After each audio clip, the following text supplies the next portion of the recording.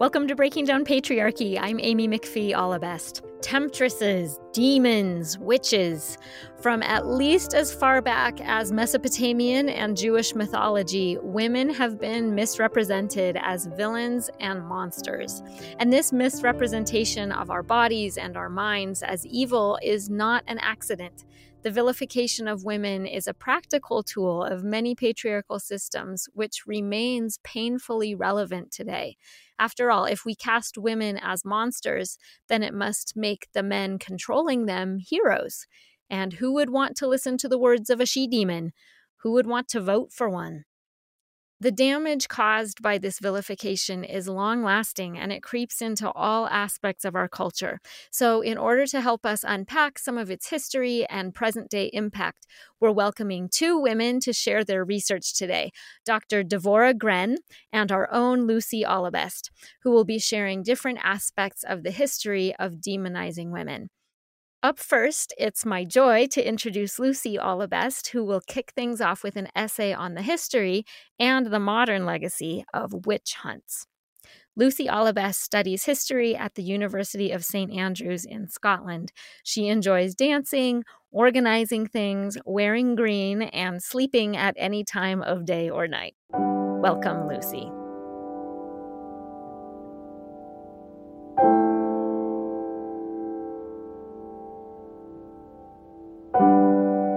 Throughout the 14th to 17th centuries, thousands of people, most of whom were women, were accused of witchcraft and executed. Over the years, experts on the history of witchcraft and gender studies have explored some very compelling connections between the witch trials and patriarchy, a history which I intend to explore. I should warn you, some of this history is disturbing, but for me personally, the sexist roots of the witch trials are the most disturbing part. Before we get into it, I should mention that one of the main sources I'll be referring to is the book Witches and Neighbors by Robin Briggs, specifically a chapter called Myths of the Perfect Witch.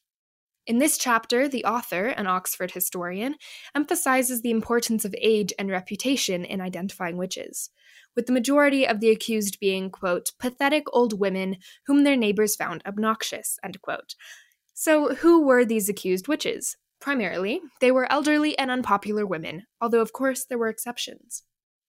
That said, even though Briggs describes these typical characteristics of witches, he then kind of contradicts himself, writing, quote, witchcraft was neither gender nor age specific for these artists, any more than it was confined to one social class, end quote.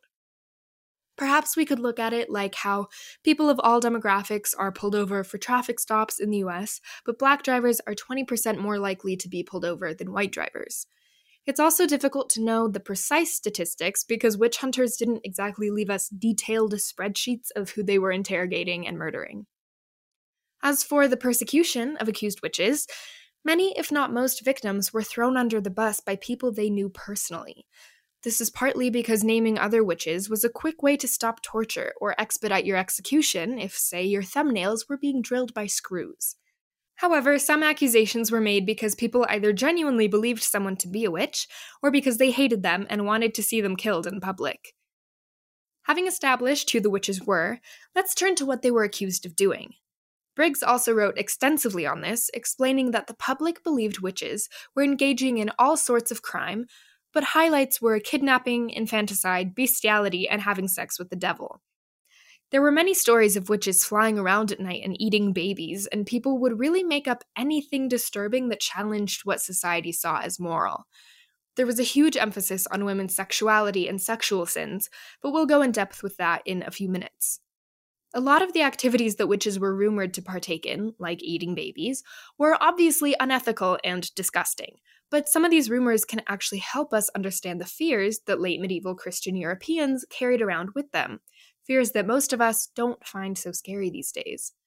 Some examples include dancing, eating with bad manners, and worshipping pagan goddesses. Hans-Peter Brodel, a history professor at the University of North Dakota, writes extensively about witches' relationships with the supernatural and heretical in his book The Malleus Maleficarum and the Construction of Witchcraft. And for context, he's specifically analyzing the Malleus Maleficarum, which was a German book written around 1486 and is considered the go-to literature for 15th century witchcraft. At the time, it was a sort of manual for how to identify and then prosecute witches, but now it serves as a snapshot of the witch hunter's fears and social customs. Brodel describes the rumors of women leaving at night to, quote, attend the court of a goddess or spirit, often identified as Diana, and these ideas smacked of paganism, idolatry, or worse, end quote. This particularly angered church leadership, and I don't think it's a coincidence that they were especially offended by women sneaking around behind their backs to worship female deities. Would the punishments have been as severe for men gathering to worship Zeus? Maybe, but I predict that the outrage would be focused on the departure from Christianity, not the breaking of curfew or the gender of the pagan idol. This takes us to the connection between witchcraft and sexuality. Brodel writes that, quote, witches were adulteresses, murderous midwives, and evil mothers, women defined by the authors as personifications of feminine sexuality. The witch's relationship with the devil was not defined in terms of conventional notions of heretical cults, but through sexual relations. The witch did not worship the devil, she slept with him, end quote. In my reading, I noticed this obsession with female sexuality that had many manifestations during the witch hunts. Victims of witchcraft would claim that they were raped by the devil, while witches themselves were thought to have voluntarily slept with him. In the Malleus Maleficarum and other primary sources, there are very descriptive accounts that were very strange and kind of awkward to read. For example, when discussing the effect of witchcraft on sexual performance, the Malleus Maleficarum states, quote, when the member is in no way stirred and can never perform the act of coition, this is a sign of frigidity in nature, but when it is stirred and becomes erect but yet cannot perform, it is a sign of witchcraft, end quote. In reference to this type of writing, Briggs describes the emergence of, quote, scholarly pornography, end quote. The amount of detail seems like overkill and makes me wonder if this writing was an outlet for perverse curiosities about sexuality rather than actual supernatural investigation. My guess is that this was a side effect of the rigid Christian purity culture, especially around the time of the Reformation.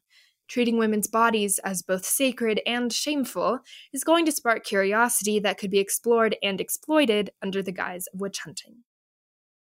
Brodel elaborates on women's dissatisfied sex lives as motivating their witchcraft. He says, quote, the most malicious of women were the most lustful, and the most lustful of women were witches, whose sexual appetite was insatiable, end quote. I have to admit I found this surprising, seeing as a lot of strict religious communities in many parts of modern America characterize sexual desire as something that men experience and women just deal with.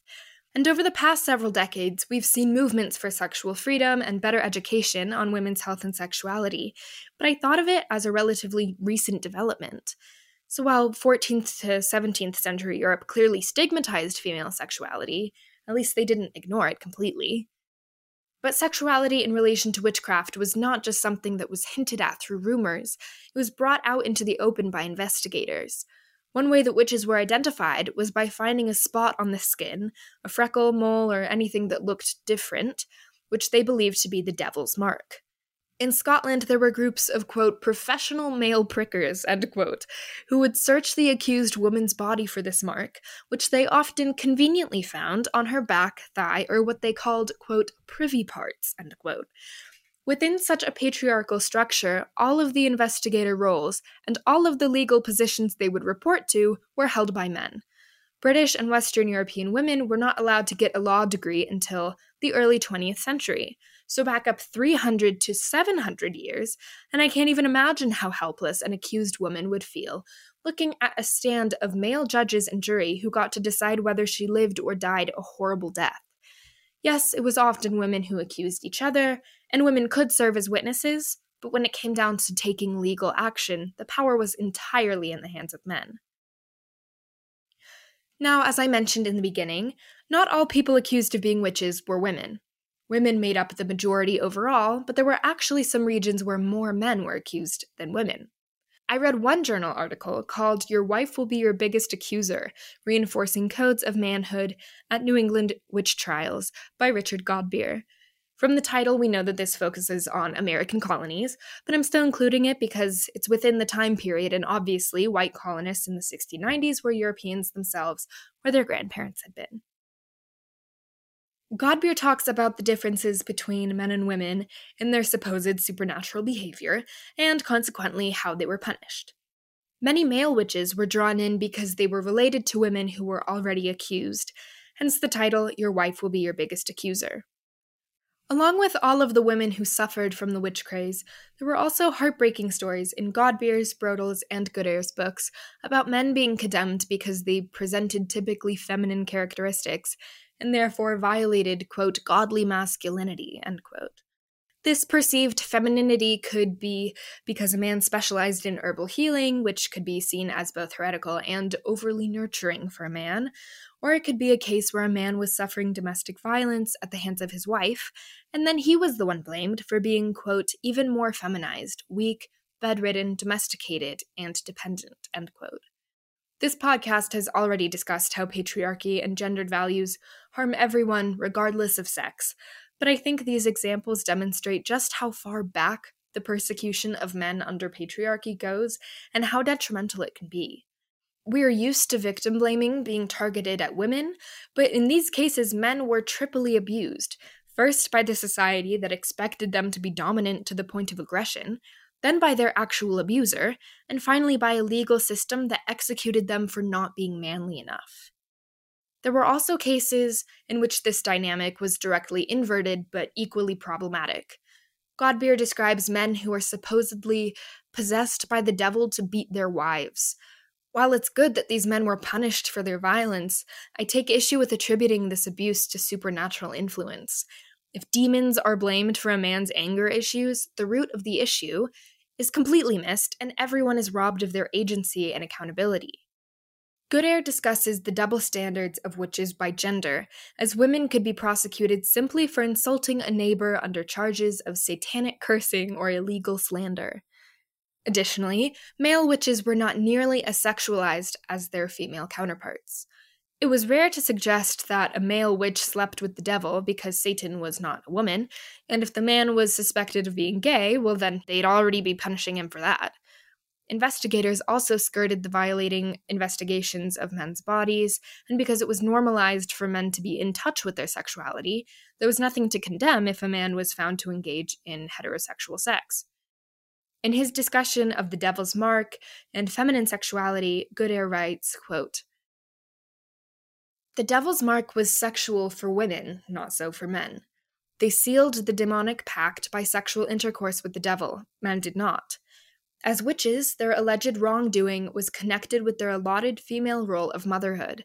Men's wrongdoing had no clear focus, ranging freely, like the rest of men's lives, over a spectrum of public behavior. Witch hunting was, to a great extent, an effort to control and come to terms with women's sexuality." End quote. I also wanted to share some stories from Briggs and Goodair that encapsulated the misogyny of the witch trials. In 1596, a French woman had been brutally beaten by her husband and was turned away by neighbors when she asked for food and money. Those neighbors then accused her of witchcraft because they believed that she had cursed and or killed their livestock in vengeance.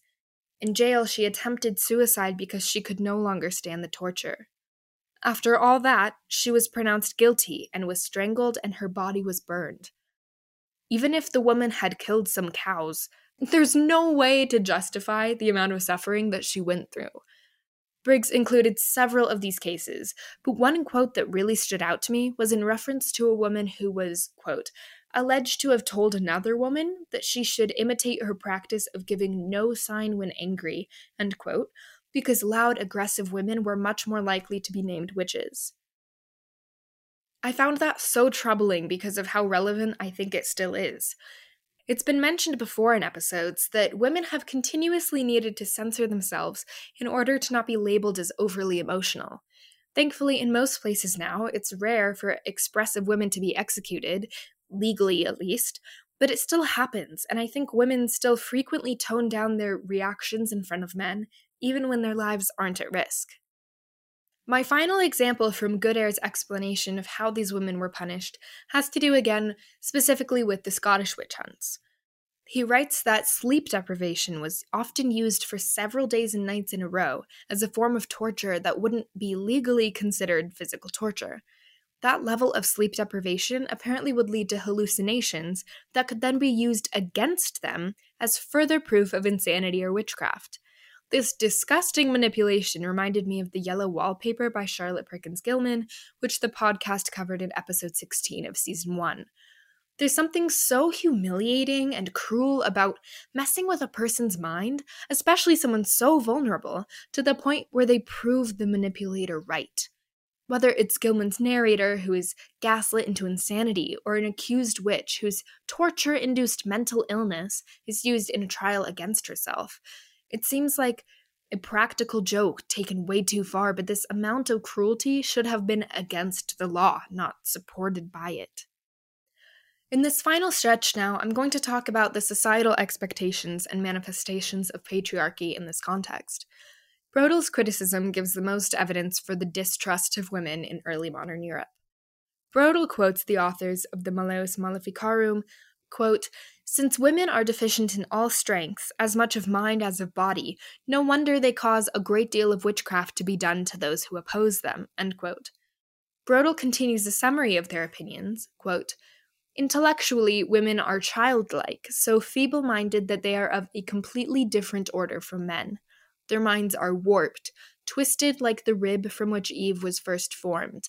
And just as the first woman could not keep faith with God, so all women are faithless.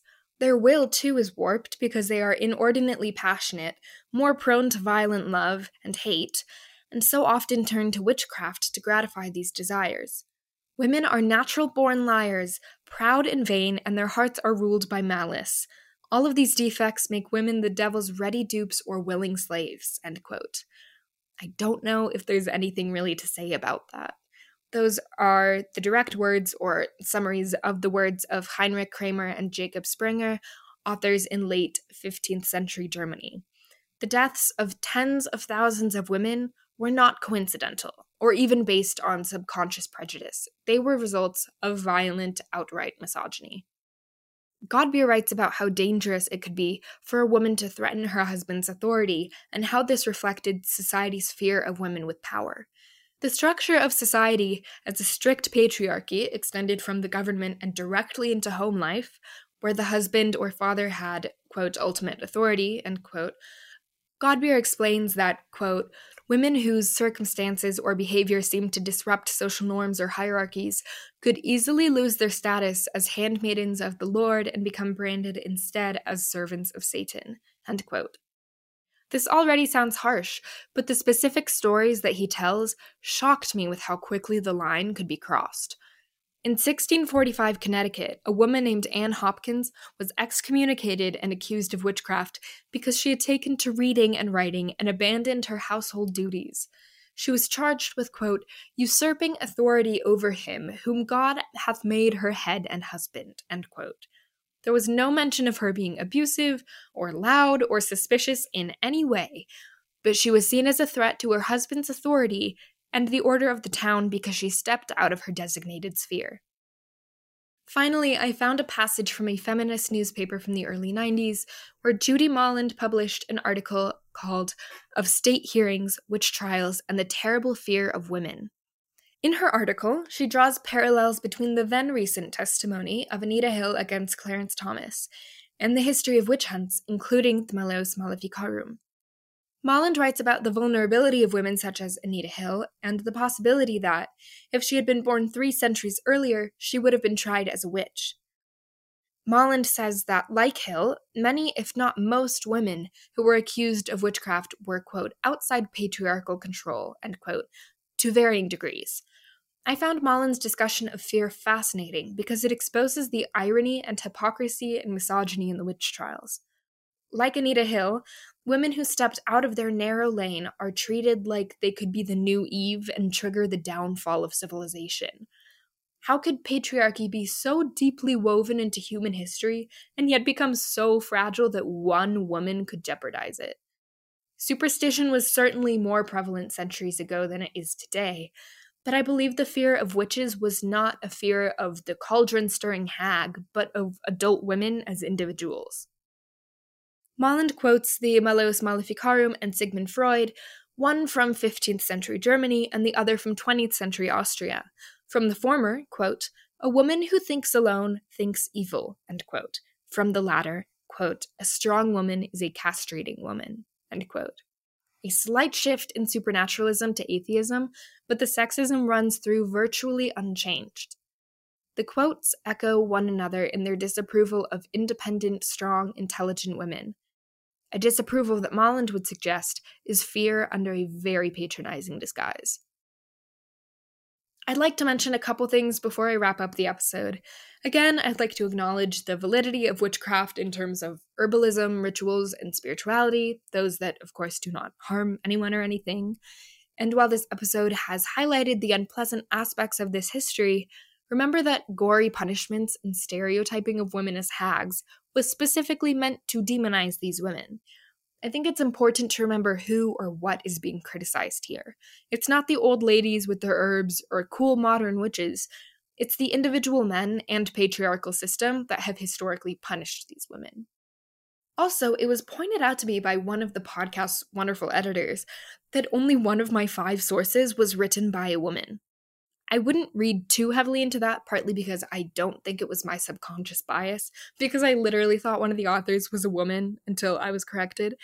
But I do think it's interesting that most texts written on this subject are still by men. So I'd like to thank my mom and everyone who has been working on seasons 1 and 2, and all of you for listening, for helping to further our understanding of history.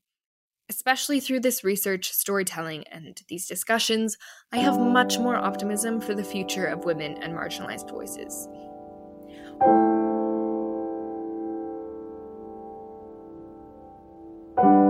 We're so grateful to Lucy Allebest for joining the show and sharing all of that wonderful research. It really is astonishing how much of the culture and tactics of witch hunts still linger in patriarchy. So it's instructive to trace its history back and better understand the oppressive ideology behind it. Up next, I'm so happy to present the work of Dr. Devora Gren, who will continue unpacking the patriarchal tactics of demonization of women, this time dating all the way back to the biblical Lilith and stretching forward to present-day vilification of women in power. Devora J. Gren, Ph.D. and Kohenet, which is a title of a Jewish priestess, is the founding director of the Lilith Institute. She co-directed the former Women's Spirituality program at the Institute of Transpersonal Psychology, Sophia University, and founded Mishkan Shekhinah, which is a movable sanctuary honoring the sacred feminine in all traditions. Devora leads the Institute's Lilith's Fire Circle, and she does a Tending Lilith's Fire broadcast and podcast with Kohenet Annie Matan, and she also serves as a spiritual mentor and guide. So we're thrilled to welcome Dr. Devora J. Gren.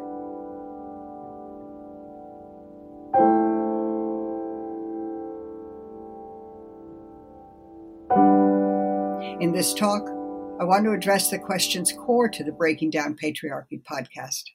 Does structural patriarchy still exist in our world? How does it affect human life, or your or my life in particular? I'll begin by stating the obvious. We're enveloped in the damaging structures and language of a patriarchal culture. It's insidious, almost invisible, constant, and has far-reaching effects on our thinking, and so also affects both our conscious and subconscious lives. I recently wondered about these effects, although of course I read, talk, and teach about them every day, for a piece I was writing. Patriarchy is a toxic thread that runs throughout and underneath all our social, cultural, political, and religious institutions and systems. Anyone who listens to this podcast or watches the news knows that, or at least has the evidence of it in front of them if they haven't yet recognized it for what it is. It runs throughout our consciousness and informs most of our decisions until we wake up from what Monica Rogers of the Revelation Project calls the trance, or what I termed as a collective coma in my own book, Lilith's Fire. The essay I was writing as I was thinking about this, however, was for Girl God Books' Remembering Goddess, which will come out later this year, on the patriarchy's perpetuation of trauma. And I wrote, when did I begin to pray freely, openly, unencumbered, unafraid, unself-conscious, without shards and shreds of imposed guilt and patriarchy running through my consciousness? What did I mean by that? As examples, the guilt and shame that a male-dominated, male-directed system instills and constantly reinforces to silence our voices, take away our choices, and shut down our ideas.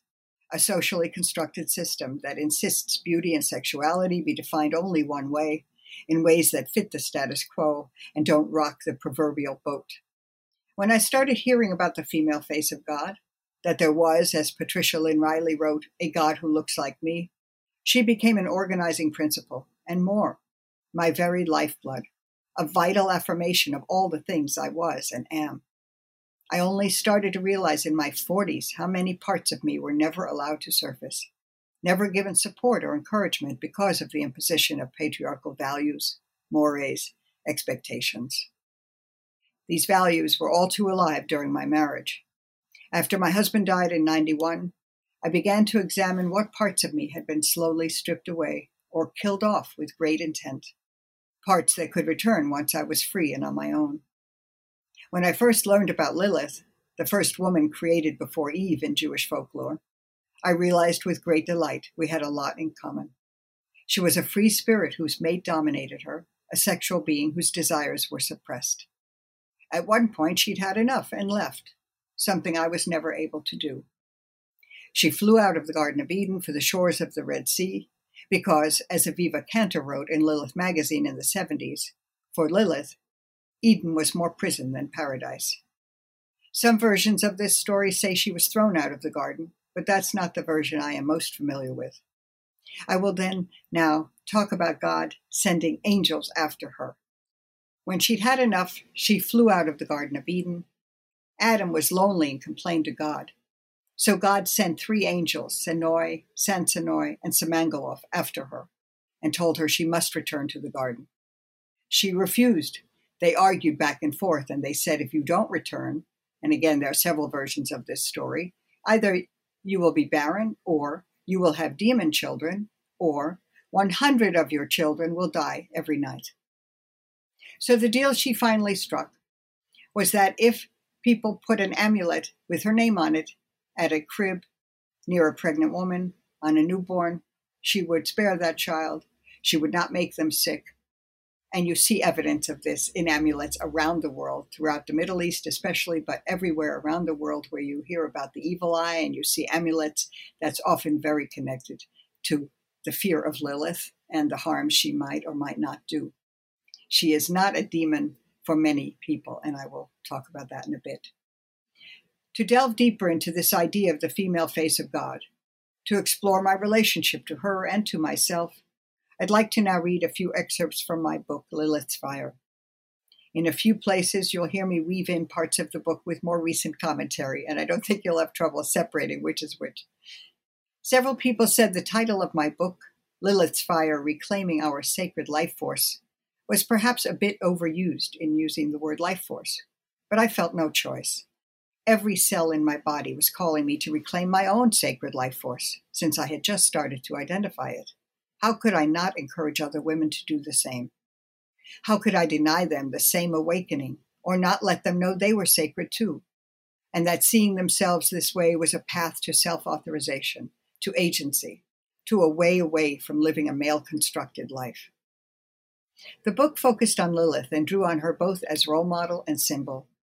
I examined why and how modern women are often demonized, identified as bad for actions perceived as reasonable for men, or simply by virtue of being female, through the same techniques used to silence our foremothers that we know certainly are familiar with through the witch trials, the witch burnings, and many other periods of history. I also investigated how contemporary women had started to reverse the effects of this demonization by redefining for themselves, or ourselves, what is right and what is wrong. In so doing, I tried to counter existing myths and raise new questions about behavior usually classified by our society as sinful or shameful.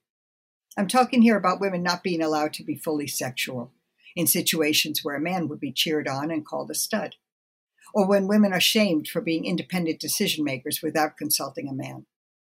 Women are still shamed for being too heavy or too thin, wearing too much or not enough makeup, for speaking our minds clearly and firmly without being careful not to offend men's fragile egos, or for moving ahead with the same determination as a man in a corporate career, and especially if they decide not to have children. We are still caught in the double standard, in the Madonna whore complex. It's my hope that through reading my words, people will come to see how urgent it is for us to work together to change a system that equates sex with sin and things erotic with things pornographic or violent. And again, and still from the book. As a basis for the discussion, I draw on the work of women who provide strong models for a more proud, sensual, confident way of being than that espoused by Western social and religious structures. So-called sacred texts, art, mythological tales and writings, oral traditions, and ritual objects such as amulets have been among the primary vehicles used to demonize Lilith from ancient times through the Middle Ages and even today. She started out as a goddess, who some feel was called on for protection 3,000-4,000 years ago during pregnancy or a hard or failed labor at childbirth. Demonization, an insidious technique at best, is an effective literary, religious, and social weapon, a subtle tool of social control and psychological manipulation, often wielded with such dexterity as to be invisible to the very people bound by it. I think it's important that we look at current uses of this weapon, too, in the modern workplace, in religious structures, within families, and in our own neighborhoods. I refer again, for instance, to those things which are deeply disturbing but are still embedded in this society and therefore taken as quote-unquote normal, such as ads in movies which characterize sexually healthy women as sluts, and oral or written texts which accuse independent women of a variety of mental health problems, from nymphomania to paranoia.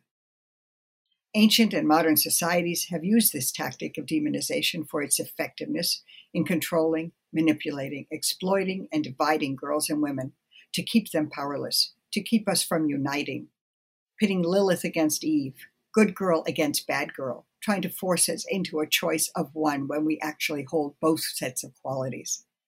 Its equal efficacy, this tool, as a means of keeping one group, religion, or political party dominant over another. To step away from the book for a moment and discuss a modern-day example, we see this same demonization when the press, the public, or other politicians go after women like Congresswoman Alexandria Ocasio-Cortez, women who are smart and confident, who speak their mind, who work in the forefront, often a dangerous place, but sometimes the only place to make significant, positive social change, and to inspire others to follow suit. In her case, the demonization has gone so far off the rails, so far beyond the characterization as to be criminal, as in the recent image depicting her murder that only 2 Republicans in Congress had the guts to protest, something that should result in the representative in question being thrown unceremoniously out of Congress and charged with a crime. Throughout my work, I understand the term demonization to be almost synonymous then, and certainly created by patriarchy. In a related story, it's hard also not to mention that the fact that those who participated in the January 6th attack against the Capitol committed treasonous acts which should have resulted in both expulsion from Congress, as I've said, and legal punishments. In that whole scenario, we see the support and protection patriarchy provides, and some of the ways in which it intersects with and supports white supremacy, racism, homophobia, anti-Semitism, and certainly misogyny, the hatred of women. Back to the book.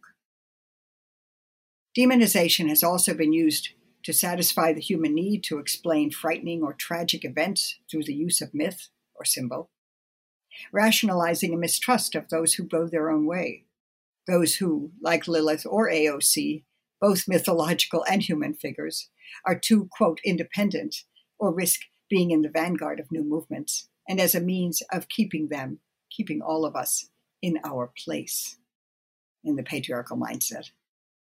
As a response to the jealousies and insecurities that lead to suspicion, fear of loss, and ultimately the passing of moral and legal judgments on one's peers or perceived inferiors.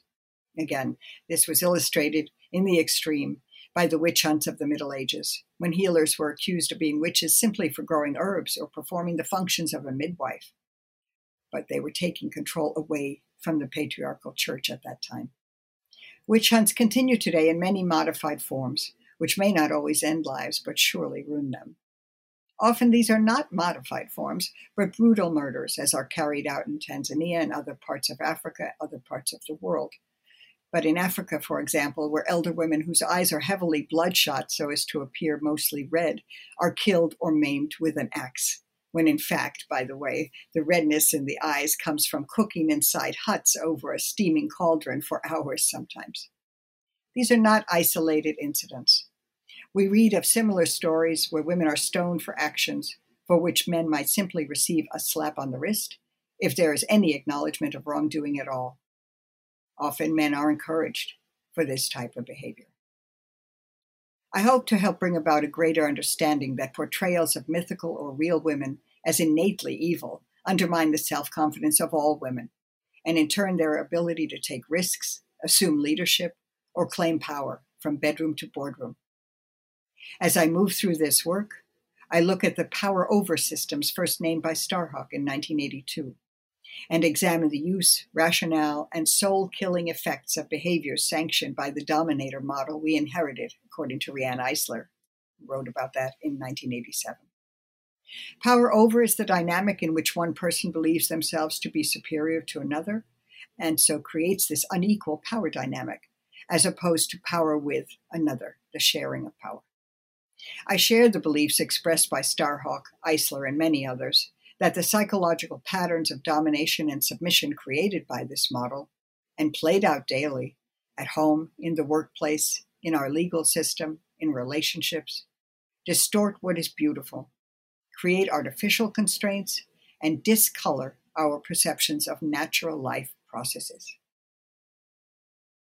As I prepared for this podcast, I found myself waking up one day thinking about all the times and ways I have been and am Lilith.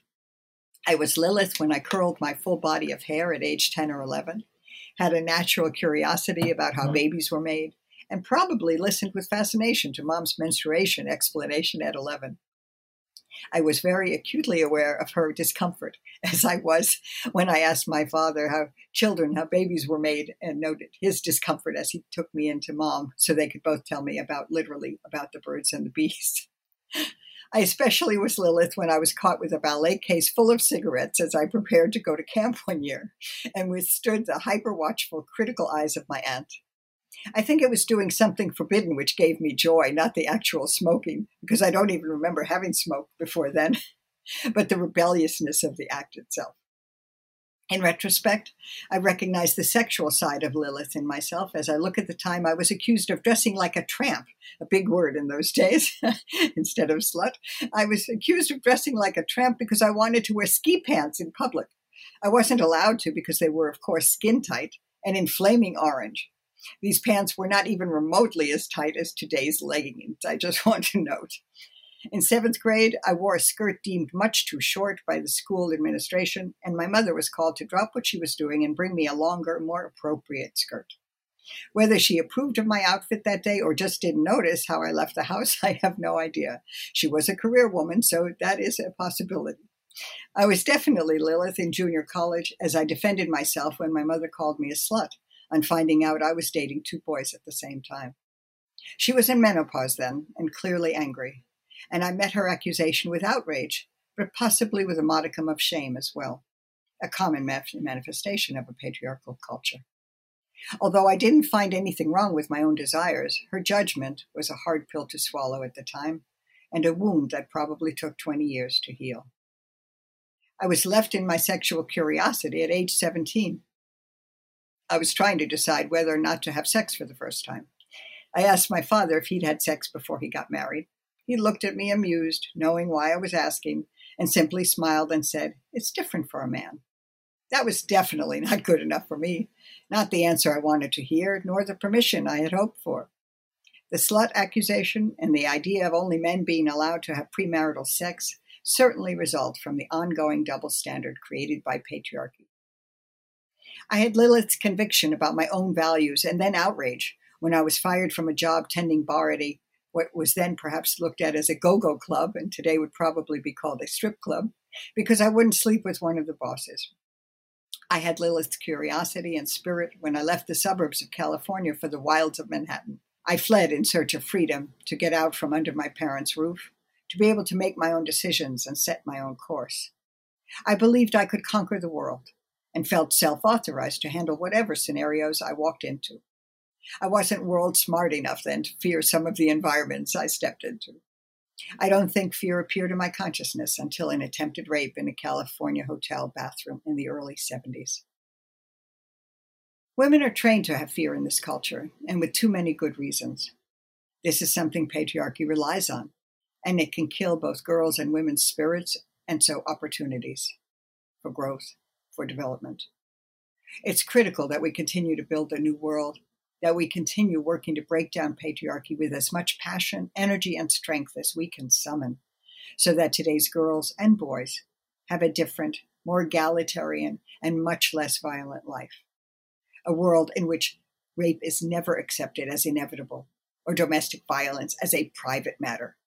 A world in which we never hear or use the expression boys will be boys to excuse violent behavior. These are among the reasons this podcast is so important. I think I've always carried Lilith in me ever since, and even long before I heard about her.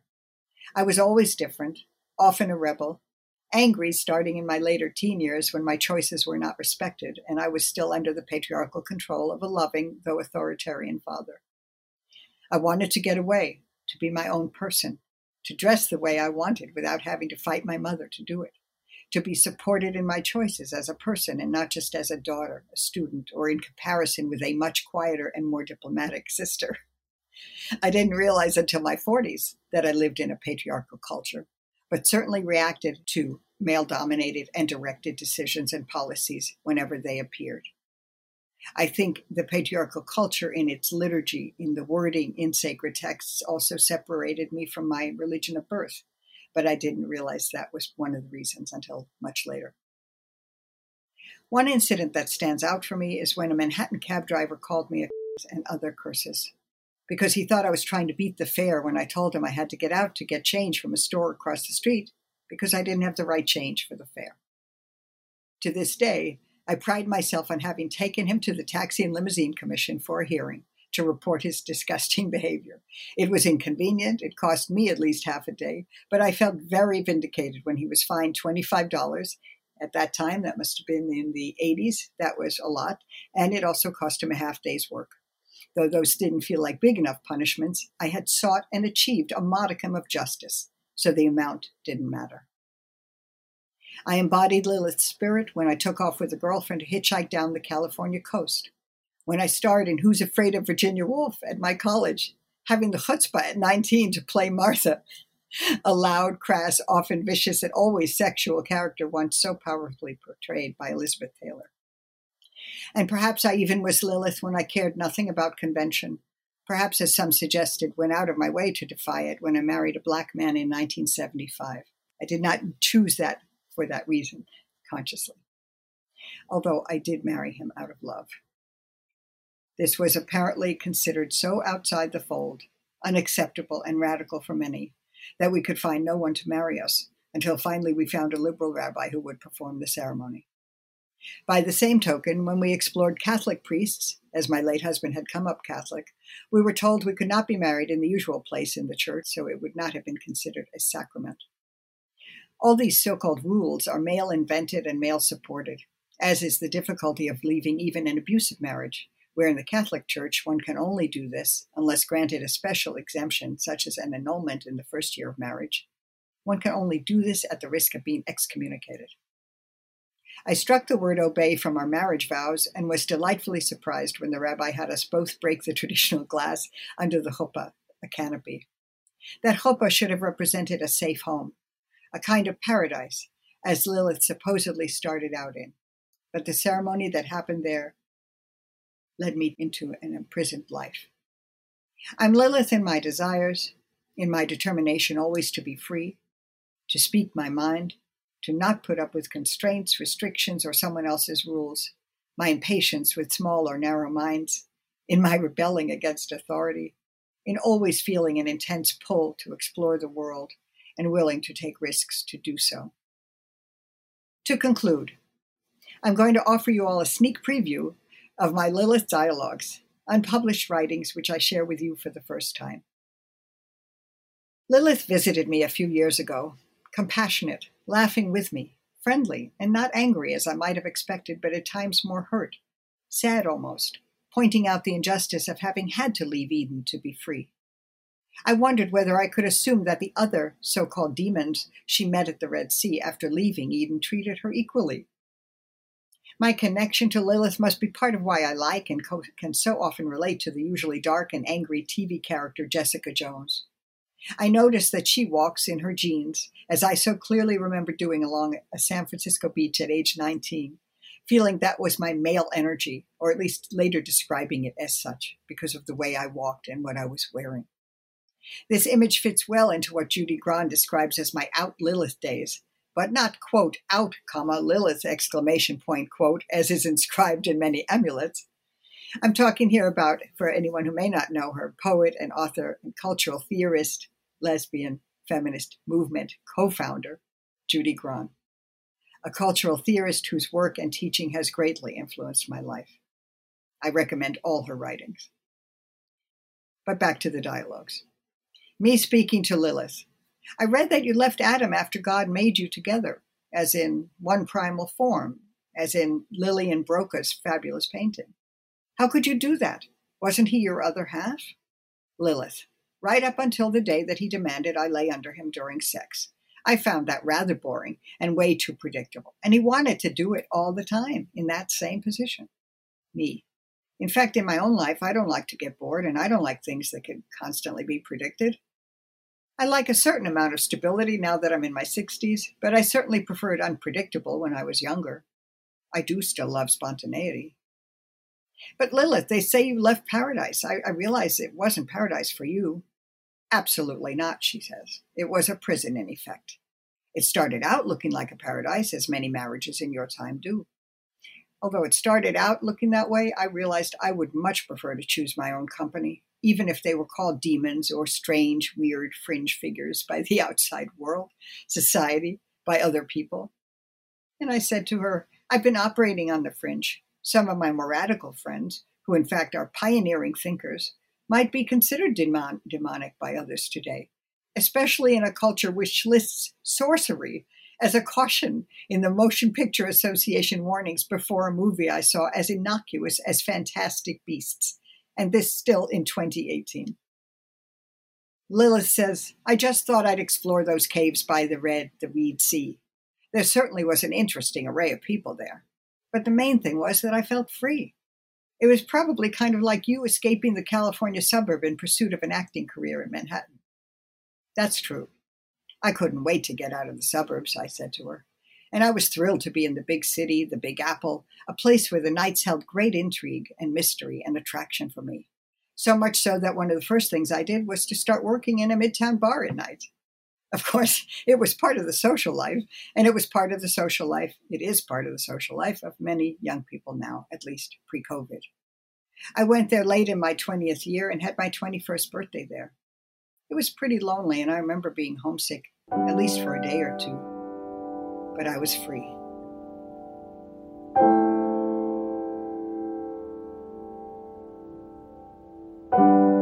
We're so grateful to Dr. Gren for sharing her discoveries.